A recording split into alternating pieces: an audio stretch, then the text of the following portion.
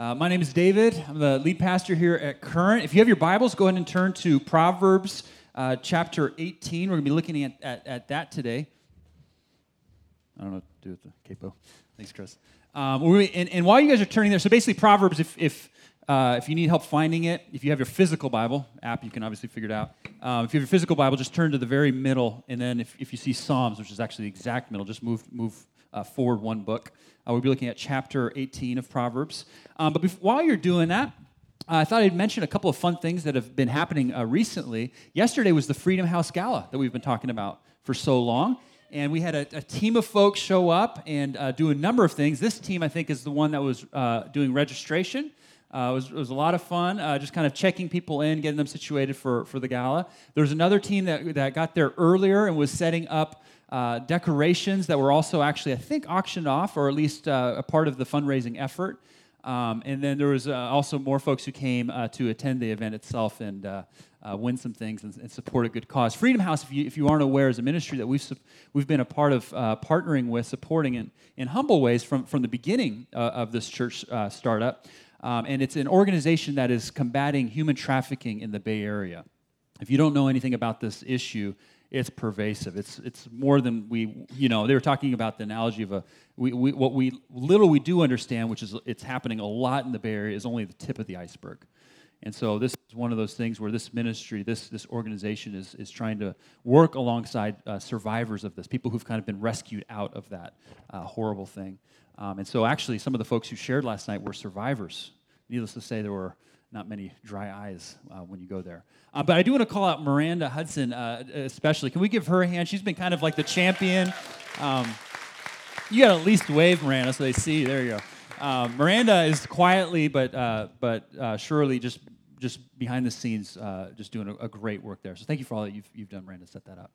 The other fun thing I thought I'd share with you is last week, if you were here, we announced our first global partner that we have as a church. You guys remember, if you were here back in December of last year, we did an Impact Initiative Fund, kind of raising funds for the sake of augmenting our efforts to do outreach and service projects, both in the community and as God grows the church and grows our resources beyond just our immediate community.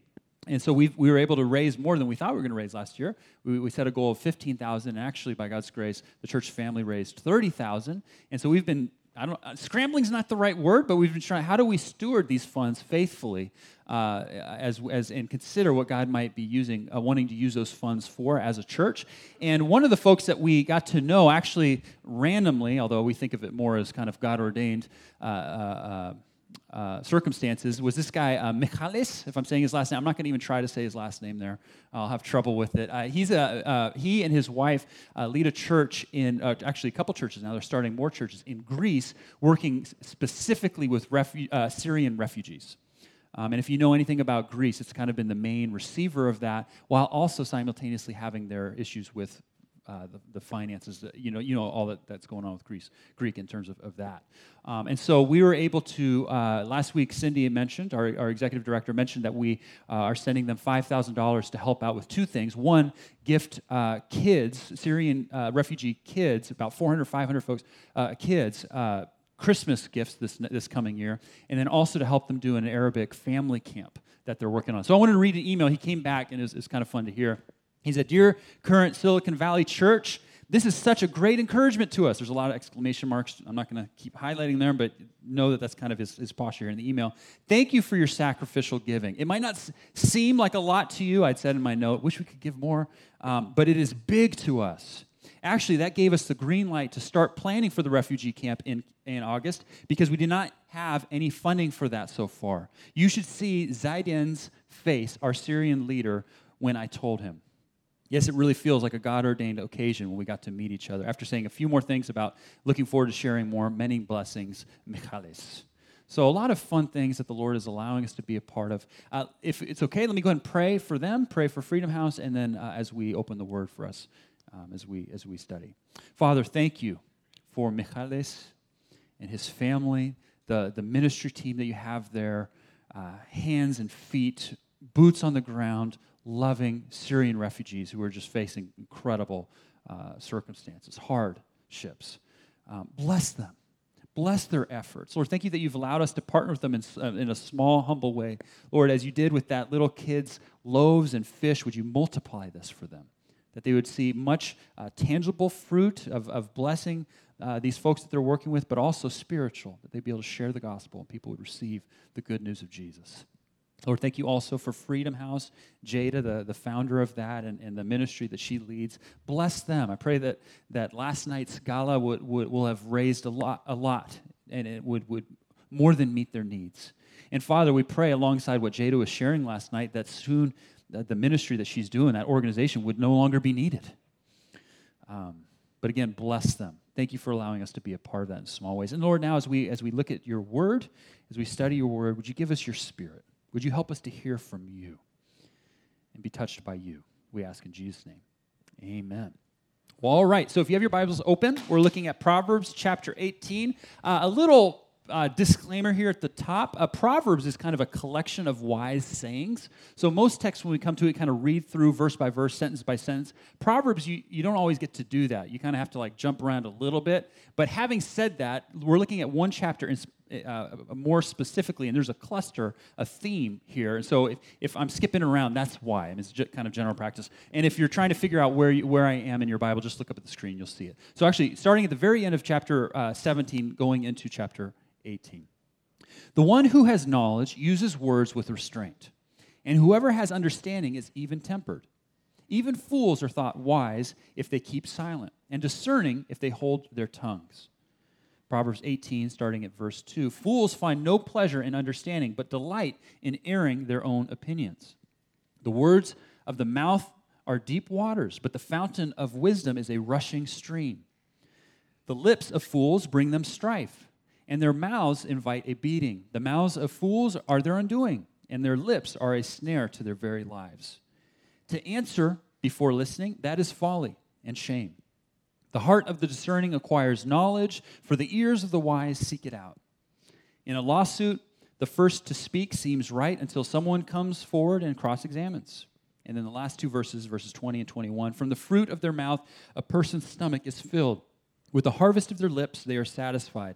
The tongue has the power of life and death, and those who love it will eat its fruit. A few weeks ago, I was thinking, hey, since we're starting this relationship series that we've been calling Thriving in Relationship, it'd probably be good for me to read a book on relationships. Now, I don't love reading books on relationships. I'm just going to be full disclosure. I find them cheesy, and I was just I don't want to. But I'm like, we're doing a series on relationships. I probably should get some perspective on it, maybe a sermon illustration or two or whatever. So I read a book that I've been stiff-arming for a number of years. I didn't want to read it for a long time. I've been benefiting from it conceptually. You don't have to read the book to really glean from it conceptually, but I didn't want to read it, so I'm going ahead and finally going to read it. And I imagine a lot of you guys know this book. It's a New York Times bestseller, The 5 Love Languages. Have you heard of it? Dr. Chapman. I didn't want to read it, but I was like, you know what, I'm going to read it. I ended up reading it, and it's really helpful, and I do recommend it. Conceptually, the major premise of it is that we all receive and give love. We tend to do so in different ways. We tend to receive and we tend to offer love to others in different ways. So we need to learn each other's love languages is kind of the deal of what he's trying to say. And I'm not going to go into the whole book because that's not my point here. But he talks about, for instance, there's words of affirmation. There's this idea of a lot of folks either really feel loved when they receive words of encouragement or affirmation, or that's their love language in terms of giving it to others. Even if the other person doesn't feel like it's very encouraging, they're just going to do that because that's their way of loving. There's the idea of quality time and so on and so forth, okay? Well, anyways, I was reading this book, and I came across an example that Dr. Chapman was using that really struck me. A guy who had been talking with a little bit came into his office one day and said, "Dr. Chapman, I have been a fool." And Dr. Chapman was like, "Why don't you tell me about it?" And he said, "I've been married for 20 years, and I've been a fool because over these 20 years of marriage, my wife would brings things to me that she wants to work through, various things that she's either dealing with in the workplace or in a social a group over here. She wants to process, she wants to work them through, and my response for 20 years has been, 'Hey, great. Oh, okay, I hear that. Here's what you need to do.' My response, Dr. Chapman, has always been, 'Here's what you need to do to fix it.'" He's like, "I feel like I've been a fool because that hasn't been working for 20 years. He's like, it's created a lot of frustration. She'd come in, we'd work it through, and she'd leave. I don't know if that really feels satisfactory, but okay. And then a couple days later, she'd come back and bring it up to this guy, and he'd be like, why are we still talking about this? Like, well, I'm still working through. Did you do what I said? Well, it's not that simple. It's not like, well, go do what I said, and then we'll talk about it. Okay, it sounds like you guys are vibing with this example. You probably see where I'm going. And so he's just like, I've just been a fool. I've been a fool because I realized 20 years into this that my wife hasn't been so much asking for fix it, how to fix things. But it's been such that I can work like that, so that I can work it through with her, that I can enter to, that I can listen to her. She had been frustrated. He had been frustrated. How come she's not getting it? How come he's not getting it? And he realized at the end of the day, it's because he didn't realize how. He didn't know how best to listen to her. Now, I'm reading that, and I had to stop. And I let out an audible groan. Do you ever do this when you read? You either laugh out loud or like, no one was around me, which is probably less embarrassing for me. But I let out a loud groan, okay? And I wish I had been groaning at the book. Because that book, that example that I gave, this guy coming into Dr. Chapman's office and saying this, is like a classic example in any relationship book. I mean, here I am as a pastor, say, working with couples in premarital counseling and that sort of thing. I'll use examples like that to distinguish between, how communication styles differ. It's not always the guy, but typically the guy is like a fix-it mindset, and the gal, not always the gal, is like, well, no, I'm working this through. Help me work this through. I wanted to groan because it's such a cliche of an example, but I was groaning at myself. Because here I am reading this book, and I'm listening to this guy say he was a fool. I was like, dang it. That's me. Like right then and there. Like going through something with Cindy, and she just was working through something, wanted to just kind of process it, and my whole mindset, my whole response had been, oh, you just need to do this and this. Why are we still talking about this? Have you ever had a moment like that where you're just like, oh my goodness, like that was me in that moment. And I think it highlights something for us with that example, and then what we're going to be looking at today in the text, that good listening is so important, isn't it? Listening is so vitally important to relationships. We're continuing this Thriving in Relationships series where we're looking at some of the timeless, practical wisdom the Bible has to share, either in helping strengthen relationships that are healthy, or bringing health into relationships that maybe aren't so healthy. And what I want to talk about today is what I'm calling the gift of listening. Okay, listening is just so important. I've heard it said, listening is the key to all effective communication. I think that's about right. Listening is pretty important, but it's also so incredibly to not get. It's so incredibly to miss entirely. But here's the good news. I think we can say, hearing is kind of the physical ability, but listening is a skill that we can acquire, a skill that we can develop. And I think what we're looking at today is chock full of helping us understand how to be better listeners. We are looking at chapter 18 of the book of Proverbs, what many biblical scholars call the listening chapter of the Bible. It's written by King Solomon. King Solomon was the son of King David, and he's now King Solomon, this guy who's considered the wisest person to ever live, is writing to his sons, his children, helping them be trained up to live life with wisdom. That's really the overarching theme throughout the whole book is wisdom. This is the book of wisdom. More specifically, Solomon is saying, choose wisdom. Choose wisdom. In contrast to foolishness. Don't be a fool, is what he's regularly saying. And if you look at throughout the whole, there's 31 chapters of Proverbs. He talks about foolishness a lot. There's a lot of nuance to say about it. But if you really want to break down what it is to be a fool and into kind of like one thought, it's to resist training. It's to say, I've got it all figured out. I know best, and I don't need any help in that. That's essentially what the book of the wisest guy to ever live says. That's foolishness. Choose wisdom. Choose wisdom, which means you've got to work at it. You've got to think about it. You've got to grow in it. Especially when you think you've got it figured out. So we're going to be looking at the gift of wisdom. So to jump into this, looking at the first few verses, first thought here is it's a human tendency to want to talk when really we should be listening. Verses 27 and 28 of chapter 17 in the book of Proverbs says, "The one who has knowledge uses words with restraint, and whoever has understanding is even-tempered. Even fools are thought wise if they keep silent, and discerning if they hold their tongues. That reminds me of Abraham Lincoln's witty saying, "It's better to keep your mouth shut and let them think you a fool than to open your mouth and remove all doubt." What's Solomon saying in these Proverbs? He's saying sometimes it's better not to talk. Sometimes it's better not to talk. Let's be real, that can be hard, can it not? Just to say, I'm not going to talk here. I need to listen. That can be hard. Why? Sometimes we don't agree with what's being said. Sometimes what's being said puts us a little bit on edge. Sometimes what's being said gets our blood to boil a little bit. And actually, I think that's what Solomon's saying here when you look down at verse 27.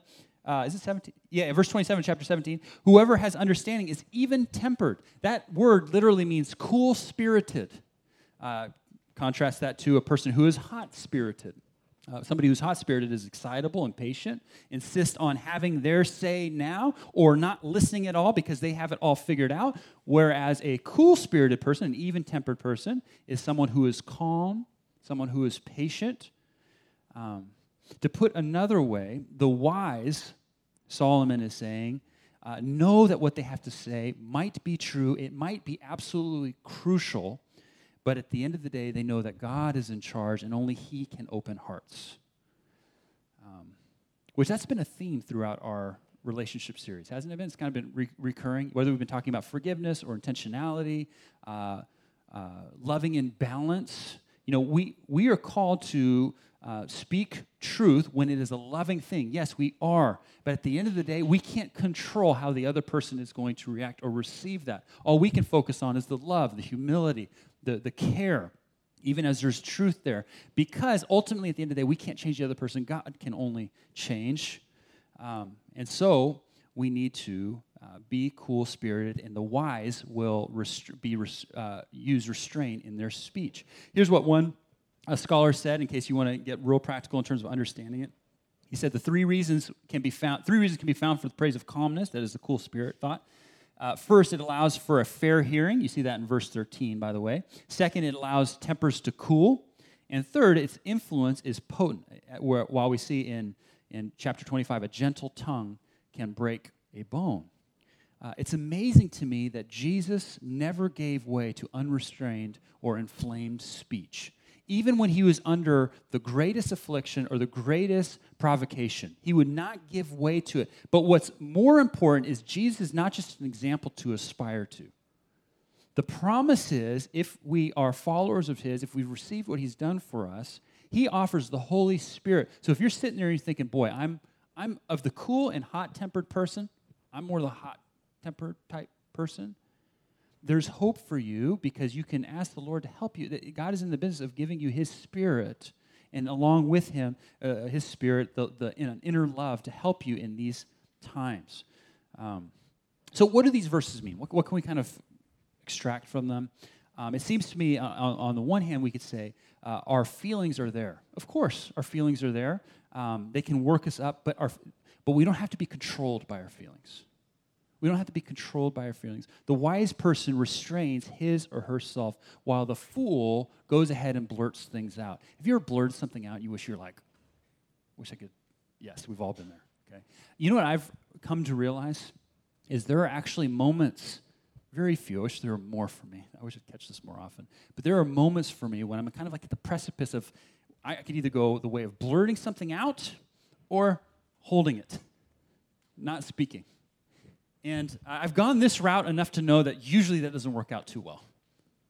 It could be good, it could be true, but if I'm going to, but there's times, I found that there's times where I'm sitting here, I'm like, I can decide. And you know what I'm taking away from this text, these verses? Like, wisdom errs on this side. Wisdom errs on the side, I just want to hold it. I'm not thinking I'm going to be perfect at that, but that's a helpful thought for me. Another thought here is, sometimes it's better not to talk. That's not to say we don't talk. Okay, obviously. But in listening first, it helps us to talk better when the time calls for it. I think that's what Solomon's saying. Sometimes it's better not to talk. Here's a reason why, to press in further. But words can be destructive. Words can be destructive. Verse 6 of chapter 18, book of Proverbs, the lips of fools bring them strife, and their mouths invite a beating. The mouths of fools are their undoing, and their lips are a snare to their very lives. And then verse 21, the real kicker here, the tongue has the power of life and death. You know, when I first read that, I'm like, that sounds a little extreme, but I think if we think about it, that's actually pretty true. Words can have the power of life and death even. There's destructive power behind our words. Any of you guys watch Jimmy Kimmel? What's his show called? Jimmy Kimmel Live? Is that what he calls the show? The kind of his late night show. He does a little bit on there called Celebrities Read Mean Tweets About Themselves. Have you seen this? Maybe you don't watch the show, but you've seen the YouTube clip. And what he does is he has all these celebrities come. He's done a number of times. He'll have about a dozen celebrities come in because he's in the LA area. You can do that. And they'll have them sit in front of a camera. They'll extend them like a mobile device. And I'm pretty sure these guys are reading the tweets for the first time in front of the camera, right? Because their responses are pretty genuine. And they'll read it, and you know what people will tweet out there. It'll be something like making fun of like a past career choice that everybody was like, yeah, I probably shouldn't have done that role, or even stuff like making fun of physical attributes that they're known for. All that kind of, just the whole gamut. And for the most part, when these celebrities read these tweets, they take it in good fun, and it's like tweet like, oh, I think Chris Pratt, you're stupid, and Chris Pratt looks up at the camera, you're stupid, or it's kind of the general flow of the whole thing. But I'll tell you guys, every once in a while, if you watch these things, there will be a celebrity who reads one, and it's like, are they about to cry? Like, I'm serious. Like, I'm just sitting here like, I probably shouldn't be watching this. And you wouldn't blame them if they did cry, because the words cut, don't they? They just kind of get. It's incredible to consider this destructive power of words. We can sit down and in 30 seconds tweet off 15 words and like emotionally hurt someone we'll never know.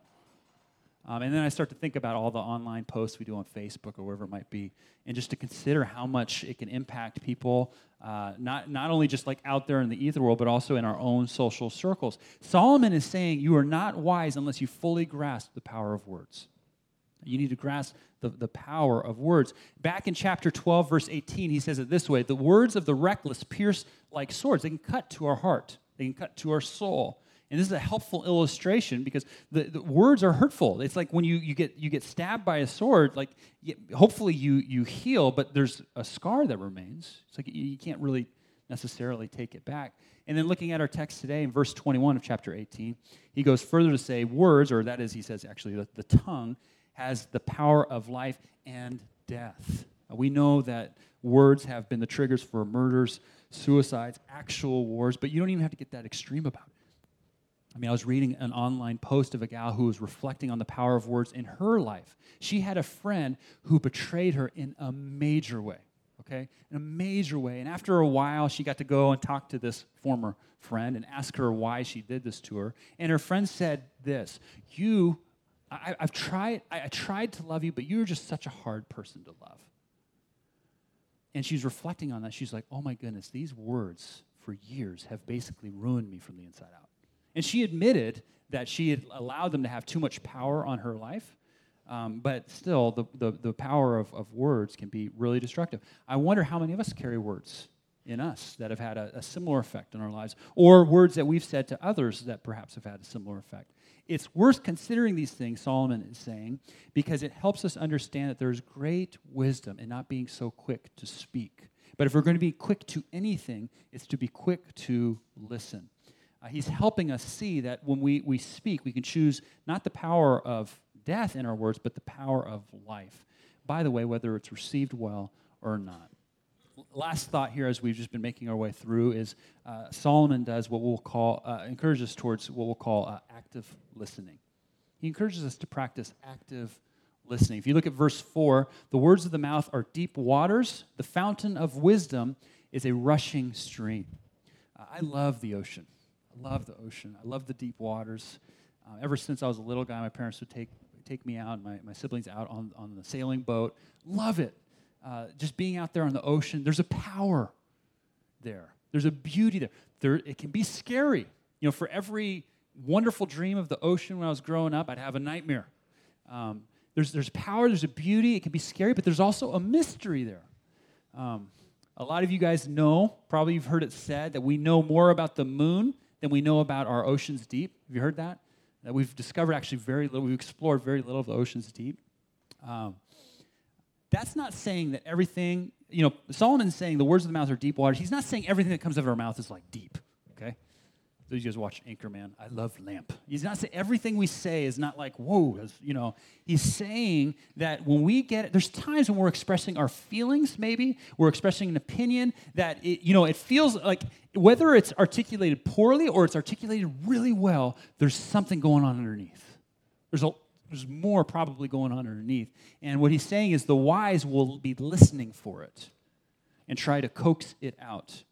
They'll try to understand it. More broadly, verse 15 of chapter 18, the heart of the discerning acquires knowledge, for the ears of the wise seek it out. And then more specifically, a parallel text in chapter 20, the purpose of a person's heart are deep waters, but one who has insight draws them out.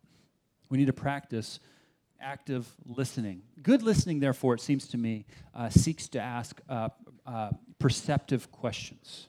Okay? If you look at it, the fool is the one in verse 2, takes no pleasure in understanding, but only expresses their own opinion. Good listening, on the other hand, it seems to me, is asking perceptive, open-ended questions that don't necessarily tee up yes or no answers, but gently probes beneath the surface, watching carefully, probably, for nonverbal communication, not so much interrogating or prying details that the speaker doesn't want to share, but humbly drawing out a point of view and to give fresh perspective with thoughtful, genuine questions.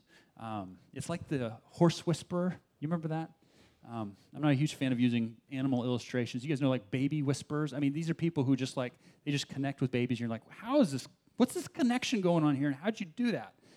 I feel like what Solomon's saying is that's the case with good listening. I think we probably each have someone in our life, at least one, who's just an incredibly good listener. They just ask questions. That's not to say that they're agreeing with everything we say, right? But they are listening, and they're helping coax things out and helping us understand things, either for the relationship's sake or for us as we're working through something. I think that's what Solomon's talking about. We need to. This is the case for us in listening. We need to try to listen actively. Some of us are better at it than others, but all of us can grow in it. All of us can look for it. All of us can search it out. So the question is, will we? Will we? High level, I think this is what Solomon is saying here in this text as we bring all these cluster of sayings together. There are many times that listening can actually be the greater service than speaking. Now, again, I want to emphasize that doesn't mean we don't speak. We did a whole message on that, speaking truth and love, right? But listening can be, at many times, a greater service than speaking. I love how Dietrich Bonhoeffer puts this. Dietrich Bonhoeffer was a pastor who was actually ultimately martyred in Nazi Germany for trying to help the Jews. He said this: the first service that one owes to others in fellowship consists in listening to them. Just as love to God begins with listening to his word, so the beginning of love for the brethren is learning to listen to them. It is God's love for us that he not only gives us his word, but also lends us his ear. So it is his work that we do for our brother when we learn to listen to him. Christians so often think they must always contribute something when they are in the company of others, that this is the one service they have to render. They forget that listening can be a greater service than speaking. Many people are looking for an ear that will listen. I love how he puts this. It is God's love for us that he not only gives us his word, but God also lends us his ear. Look, whatever excuse we might give for not offering the gift of listening, whether it's with a significant other, whether it's with a coworker, whether it's with a roommate, whatever it might be, whatever the excuse we might have, if we are a follower of Jesus, the excuse at the end of the day actually falls kind of flat. Because let's say the excuse is, well, I'm just too drained to have, I don't want no stinking deep water conversation. It's just too draining to have that conversation. Or maybe it's I'm too busy, or maybe it's they don't deserve to be listened to. They're not listening to me, or whatever it might be. Those excuses all fall flat because the gospel, the good news of Jesus Christ, is he came and he could have used any one of those examples in an infinite more number and not listened to our cries for mercy that we just sang out. And yet we just sang, I love you, Lord. You heard my cry. You heard my voice. To think that God listens to us, lends us his ear, and gives us his word choosing to actively love us in this way, he did this because he loves us. And so he wants us to choose not to be foolish, to put it negatively, to choose wisdom in this. In other words, if we seek to grow in this, it'll go better for us.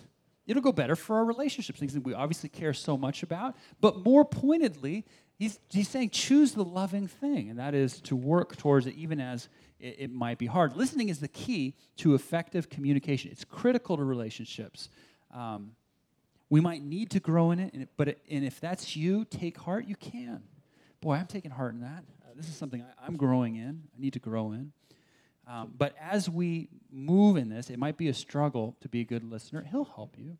He'll help you. For Solomon concludes, the tongue has the power of life as it does death, and those who love it will eat its fruit. Meaning those who commit themselves to growing in this regard, with his help, he will help. And he will bless. He will take care of you. Let's pray.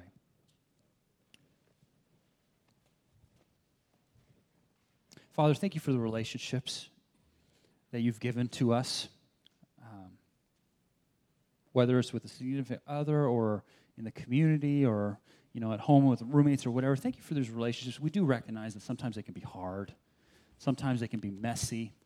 And frankly, it can be hard to listen.